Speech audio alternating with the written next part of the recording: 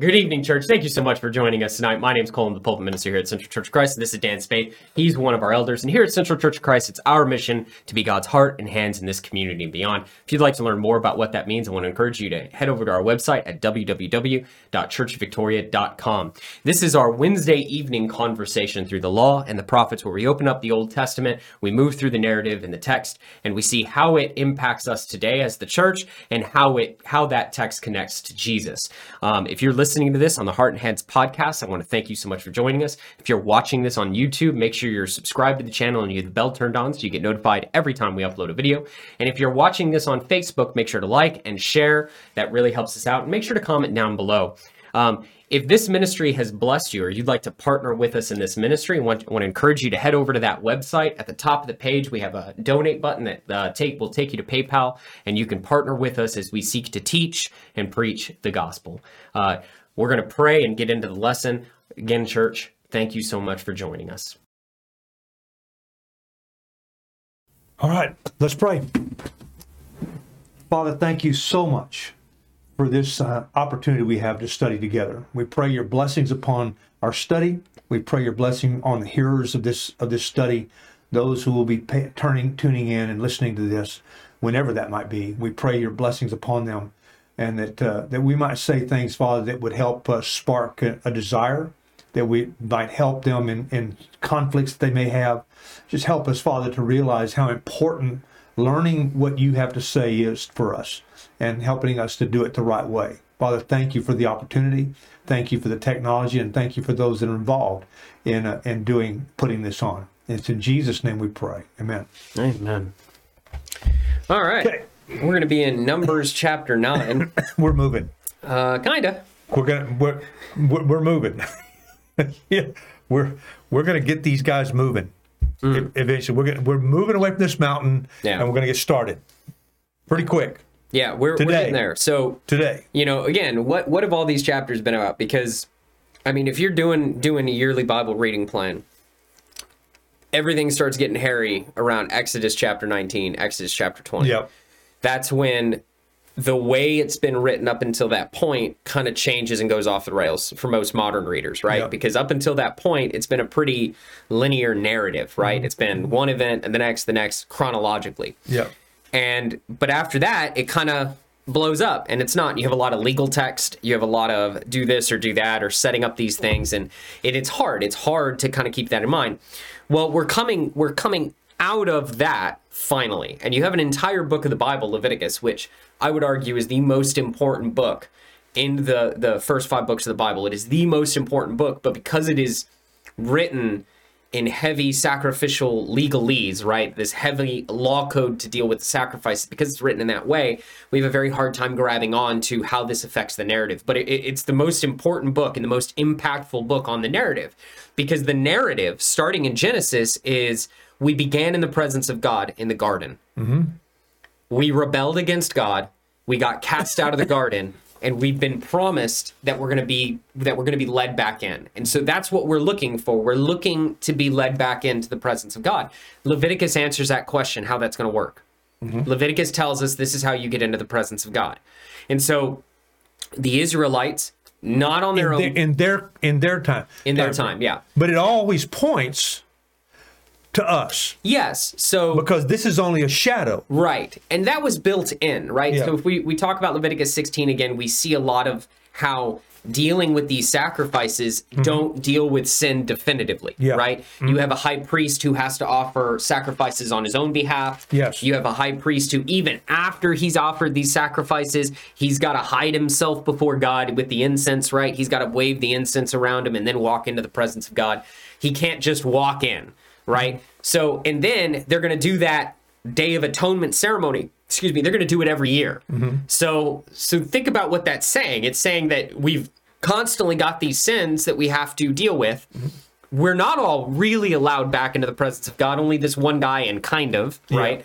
So all of that's built in. But the overall structure, the overall theme, how do we get into the presence of God? Well, something has to die. Yeah. We've got this rebellion. We've got this thing, this evil. Something has to die to take that away. And then we might be able to kind of see God. Well, in the New Testament, we find out how that really works. And the blood of Christ is 1,000 times, billion times, infinitely times more valuable. If you look at Hebrews chapter 8, and if you can pull that up, Lee, in verse 3, it says, every high priest appointed to offer both gifts and sacrifices, so it was necessary for this one to have something to offer. Okay, he's talking about Jesus. You're right.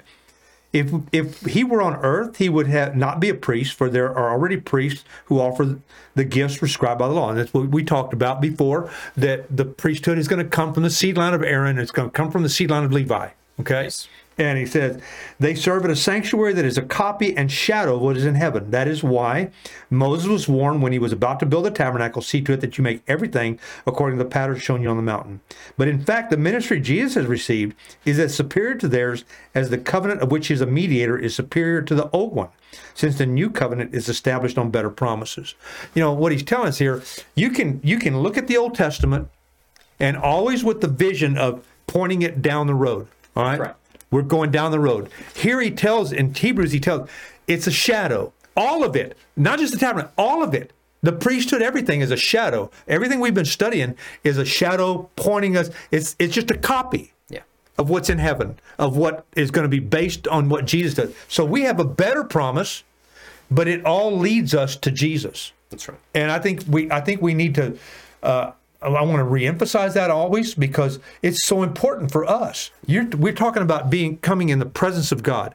Summarizing the Old Testament is really, that's what it is. They were in it, out of it, back in it. Now here's how you stay there. And they couldn't do it. God says, okay, down the road, I'm going to bring one to bring you into my presence. And I'll not only forgive you, I'll forget it. So we have a better promise, better covenant through Jesus, but all this is leading to that. Yeah. Well, and you said they couldn't do it. So, and that's a big debate, and I want to acknowledge that is a big debate among that they couldn't do it today, that they couldn't do it. So Peter says that in Acts chapter 15. Why are we going to put this law on the Gentiles when neither us nor our fathers could keep it? Yeah. So Peter does say that they couldn't keep it. But that's a big debate because debate among who? Well, it's a big debate among Christians today. You have a sect of Christianity, members of the church, who would argue that they could do it, they didn't, they chose not to do it. That's not what it says. Well, peace. The emphasis here is because Moses says in Deuteronomy they can do it. Moses says you can keep this law, right? Moses points out that you can do it. You don't have to go over here, you don't have to go over here, and that's where they're coming from. They're coming from this text in Deuteronomy where Moses says you can do it.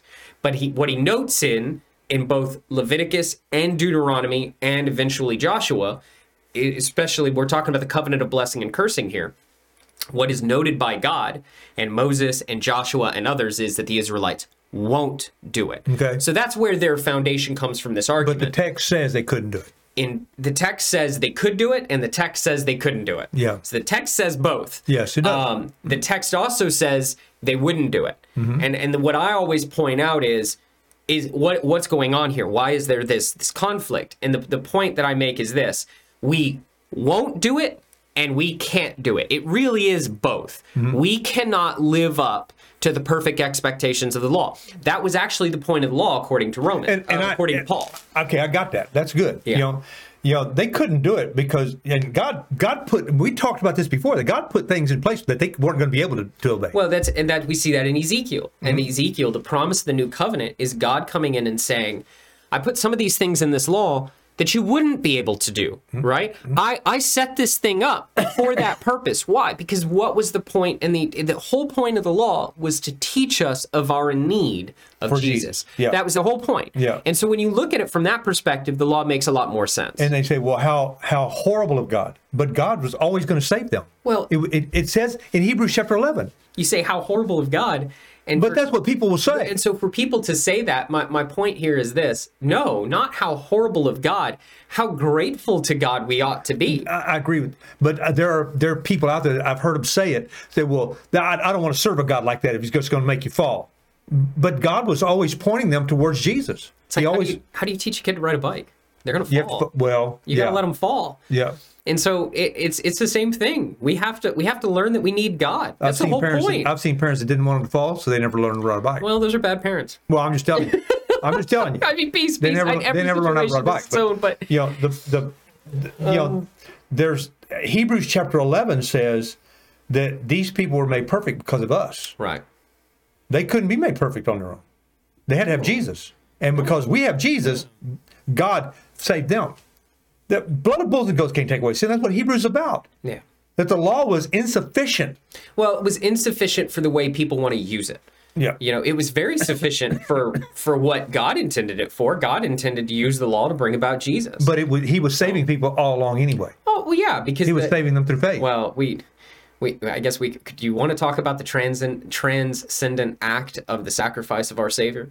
Because there are some acts that are transcendent, and you know, it's not about. Explain to them what you mean.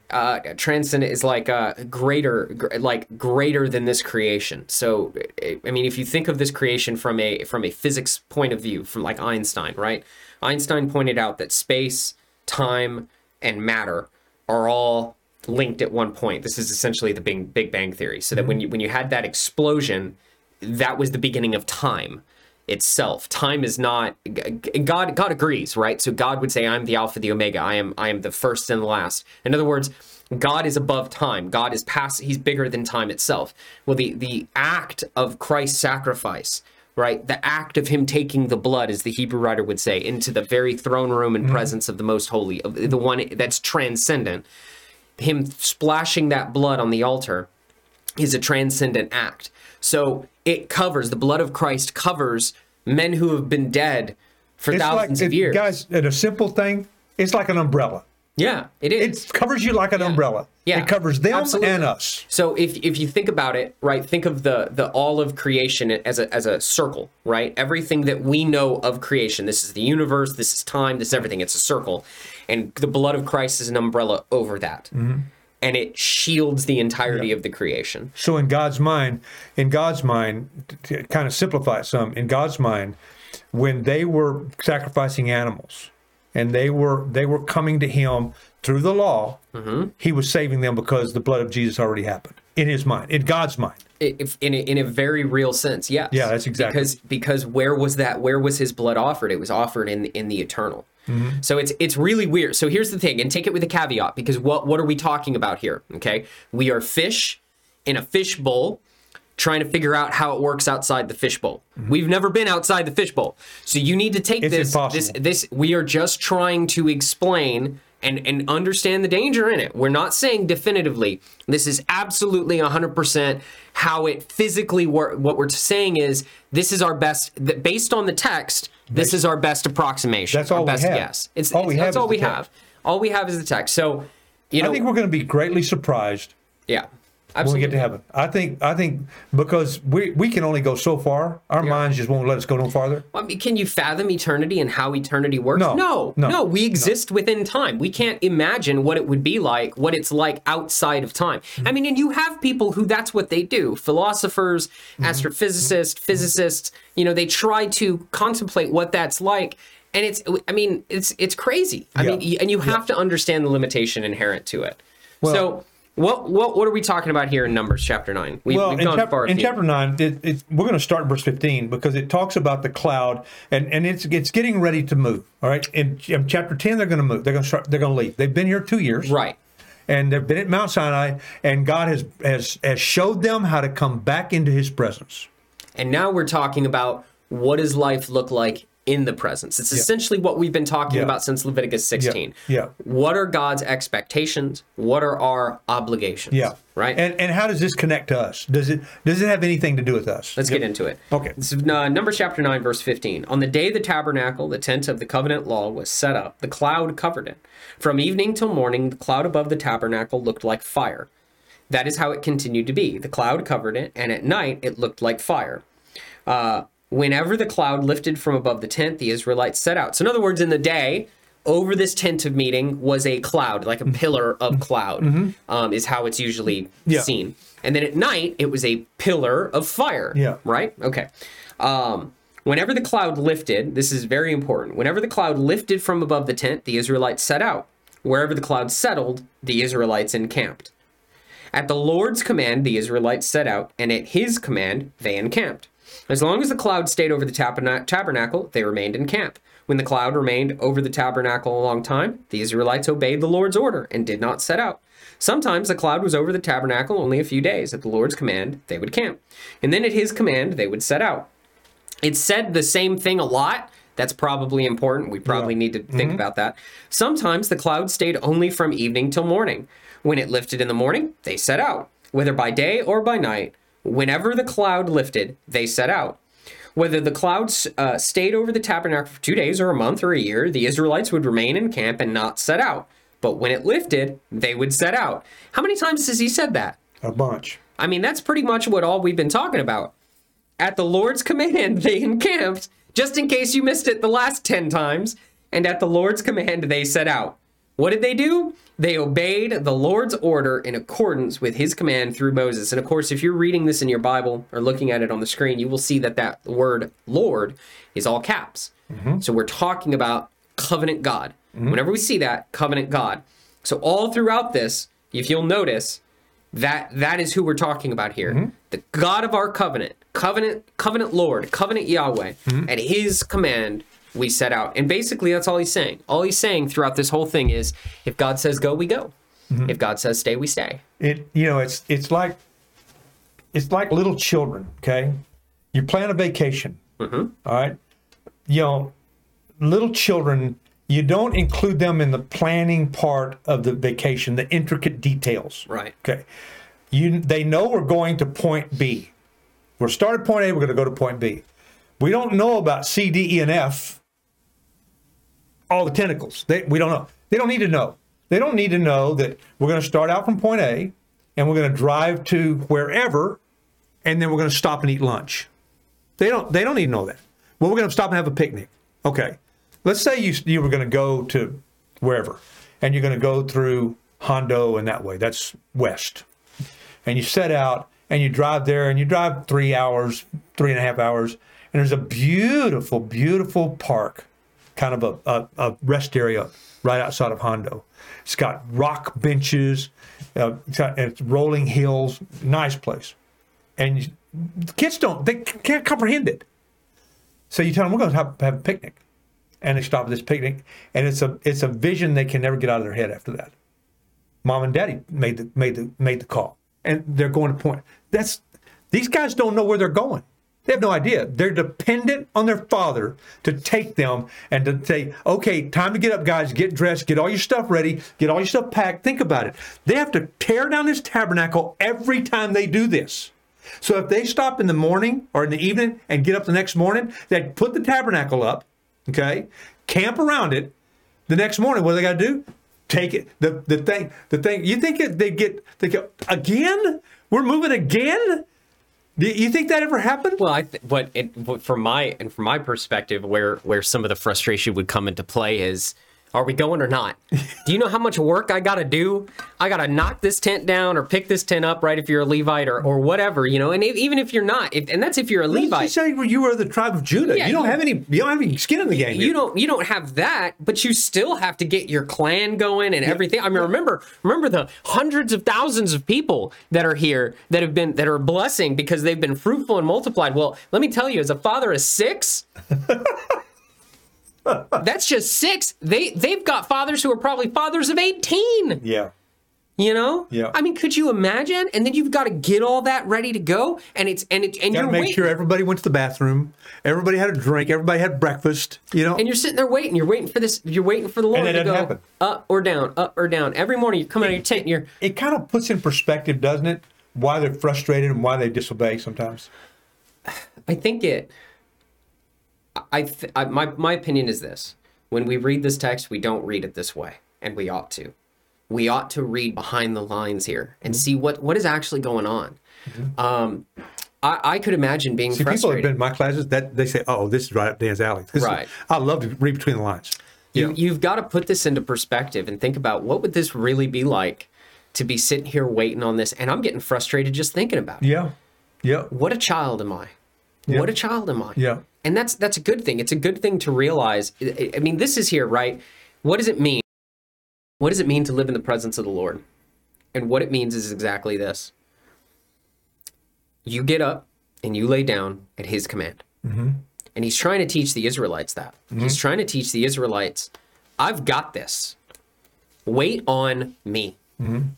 wait on me. I've got this. Yeah. And that's hard to do. It's You know, hard. because I remember as a child going play, and you know, my brother and I sit in the back seat of the car, and we had an old '64 Falcon station wagon, no air conditioning. You know, and we'd go to grandma's. You know, of course, we knew already where we were going, where we were turning, and everything, and we get bored. Man, half an hour, we're bored, so we start fighting in the back. I can't remember. I can't tell you how many times my father said, "If you two guys don't knock it off, I'm gonna pull over. I'm gonna spank you right here on the side of the road." You know, hey, we're bored. I can see that here. yeah. They're going to get bored, and they're going to make some mistakes because they're bored and because they're frustrated. Yeah. It's not going to. They get tired of what they're eating. Man. How many times do you remember? I remember going, man. Let's stop at McDonald's. I don't want to eat another dang sandwich. But what you didn't do, and there's a point at which the analogy falls apart, right? And so we have to remember what they're going to do in their rebellion is not, hey, are we there yet? No. God could have dealt with that. That would have been that. Hey, are we there yet? What does that statement say? Well, No. it says that They said stop the car and let me out. exactly. So, right when we say, "Hey, are we there yet?" We're looking at our Father, going, "I trust that you're going to get us there. I trust you know where we are. I'm trusting you, and I'm asking you because I'm starting to struggle here. I'm starting to suck wind for whatever reason. Are we almost there? Like, are we there yet? Right?" And as a dad, I'm like, "Hey, we're going to get there. Don't worry. It's going to be okay. God can deal with that." But that's not what they do. No. Instead, what they do is they go, "Let me off this train. Yeah. I don't trust you to get me Stop there. the car. I'm Right. done. I I'm want done. out. I don't trust that you know what you're doing. I don't trust you know where you're going. Yeah. I don't trust that you have my good in mind." I remember going to Colorado with my family, and we were following my aunt and uncle. They were, you know, we were going, and there was all kinds of plans. Of course, I'm sick. I guess I'm driving because I do drive some of the way. So I must have been 16, I guess. And I remember, you know, looking forward to the next. I'd never been in that country before. Yeah. I remember seeing the first hill, the first big hill. Man, I live in South Texas. There ain't none of that stuff, you know. And getting close to New Mexico and seeing what I was seeing, and getting out in West Texas and seeing, you know, I never had the thought of saying, you know what, I'm done. If we're not going to get there, just let me out. I'll walk. That never crossed my mind. But I can see these people, you know, getting so frustrated that they haven't got there yet, and there's no nice scenery to see. It's desert. They're wandering in the wilderness. It's still, you know, I wonder, and if you look at their trek, there's times when they went in circles.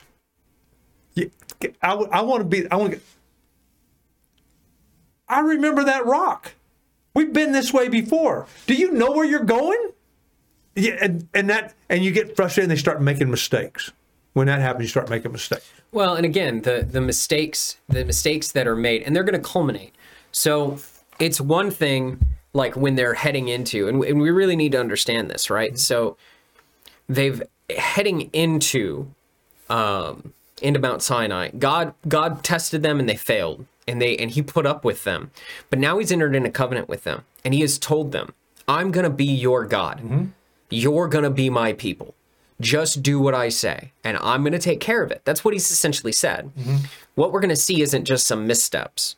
We're not going to just see some mistakes. What we're going to see is a people rebellion, wholly rebel, totally rebel. Where they look at that covenant and they look at what God said, and they don't just doubt. But you know, they say, "I don't believe you." What they do is they look at their own situation, their own circumstance, and their own feelings.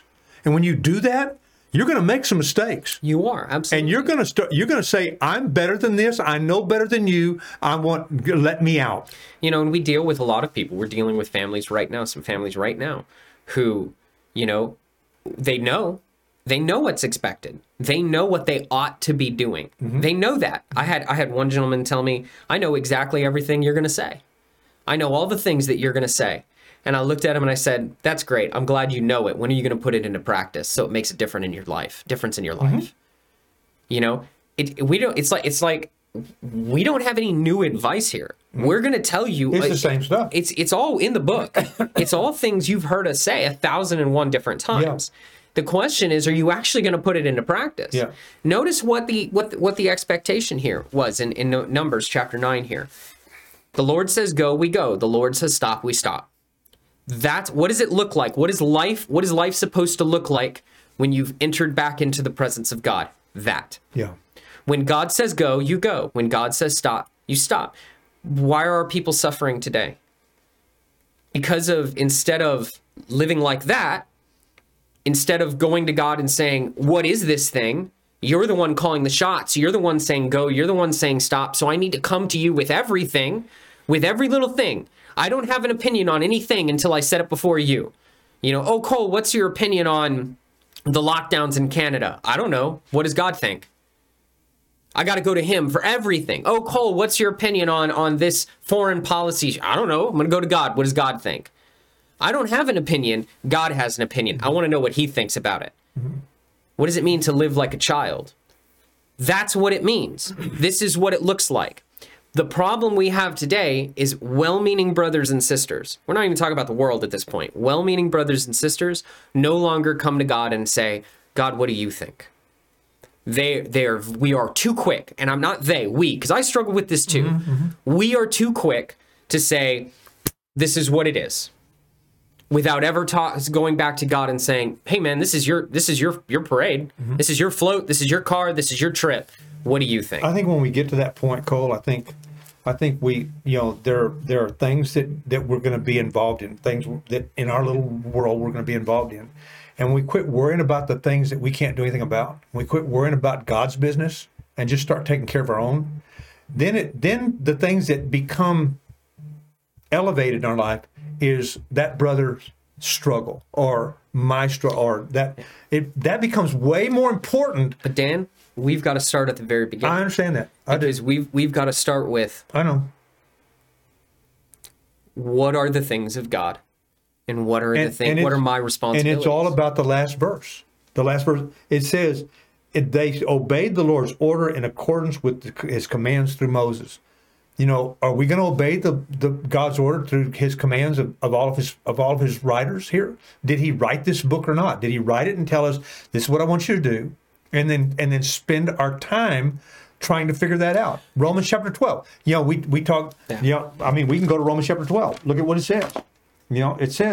It says in verse 1, therefore I urge you, brothers, in view of God's mercy. And this is what we've been talking about, the mercy of God, putting them in his presence. That's merciful. Absolutely. That's when God gives us what we don't deserve. And he said, in view of God's mercy, to offer your bodies a living sacrifice. That means I no longer have a say-so. I have offered myself to him. I'm not a dead sacrifice. I'm a living sacrifice. He said, holy and pleasing to God. This is your true and proper worship. This is what God's looking for. When Jesus talked to the woman at the well, and talking about spiritual, this is what he's talking about. He said, offer yourselves. And then in verse 2, he said, do not conform to the pattern of this world, but be transformed. How? By the renewing of your mind. Okay, well, how am I going to renew my mind? Am I going to listen to some knucklehead on the radio? You're going to listen to us, two knuckleheads? Or are you going to listen to us and say, okay, I'm going to go check this out for myself? Well, and let's talk about let's very definitively say what the expectation is. Okay. Here's the expectation. If you're in the church, in other words, you've been washed by the blood of Christ, you're back in the presence of God, you've got this expectation and this obligation. What is it? It's this. Serve one another. Yep. Love, sincerely love one another. That's it. And if you don't believe me, just start reading Romans 12:3 through the rest of the chapter. And that's exactly what he talks about. That's exactly what it says. In Ephesians 5:21. And he says, at the end of verse 2, he says, when you do that, when you transform, and when you don't conform any longer, but you allow God to transform you by the renewing of your mind. That's right. Then you'll be able to know. Then you'll be able to test what God's will is. His good, pleasing, and holy will. That's right. We'll know what God calls us to do. When I get in that car and I'm going on that trip with my parents, I trust them. I don't necessarily have to know everything. I don't know everything God's got planned. I know enough. He said he's given me enough that I have enough information so I can have eternal life. That's right. I have enough. I don't need more than that.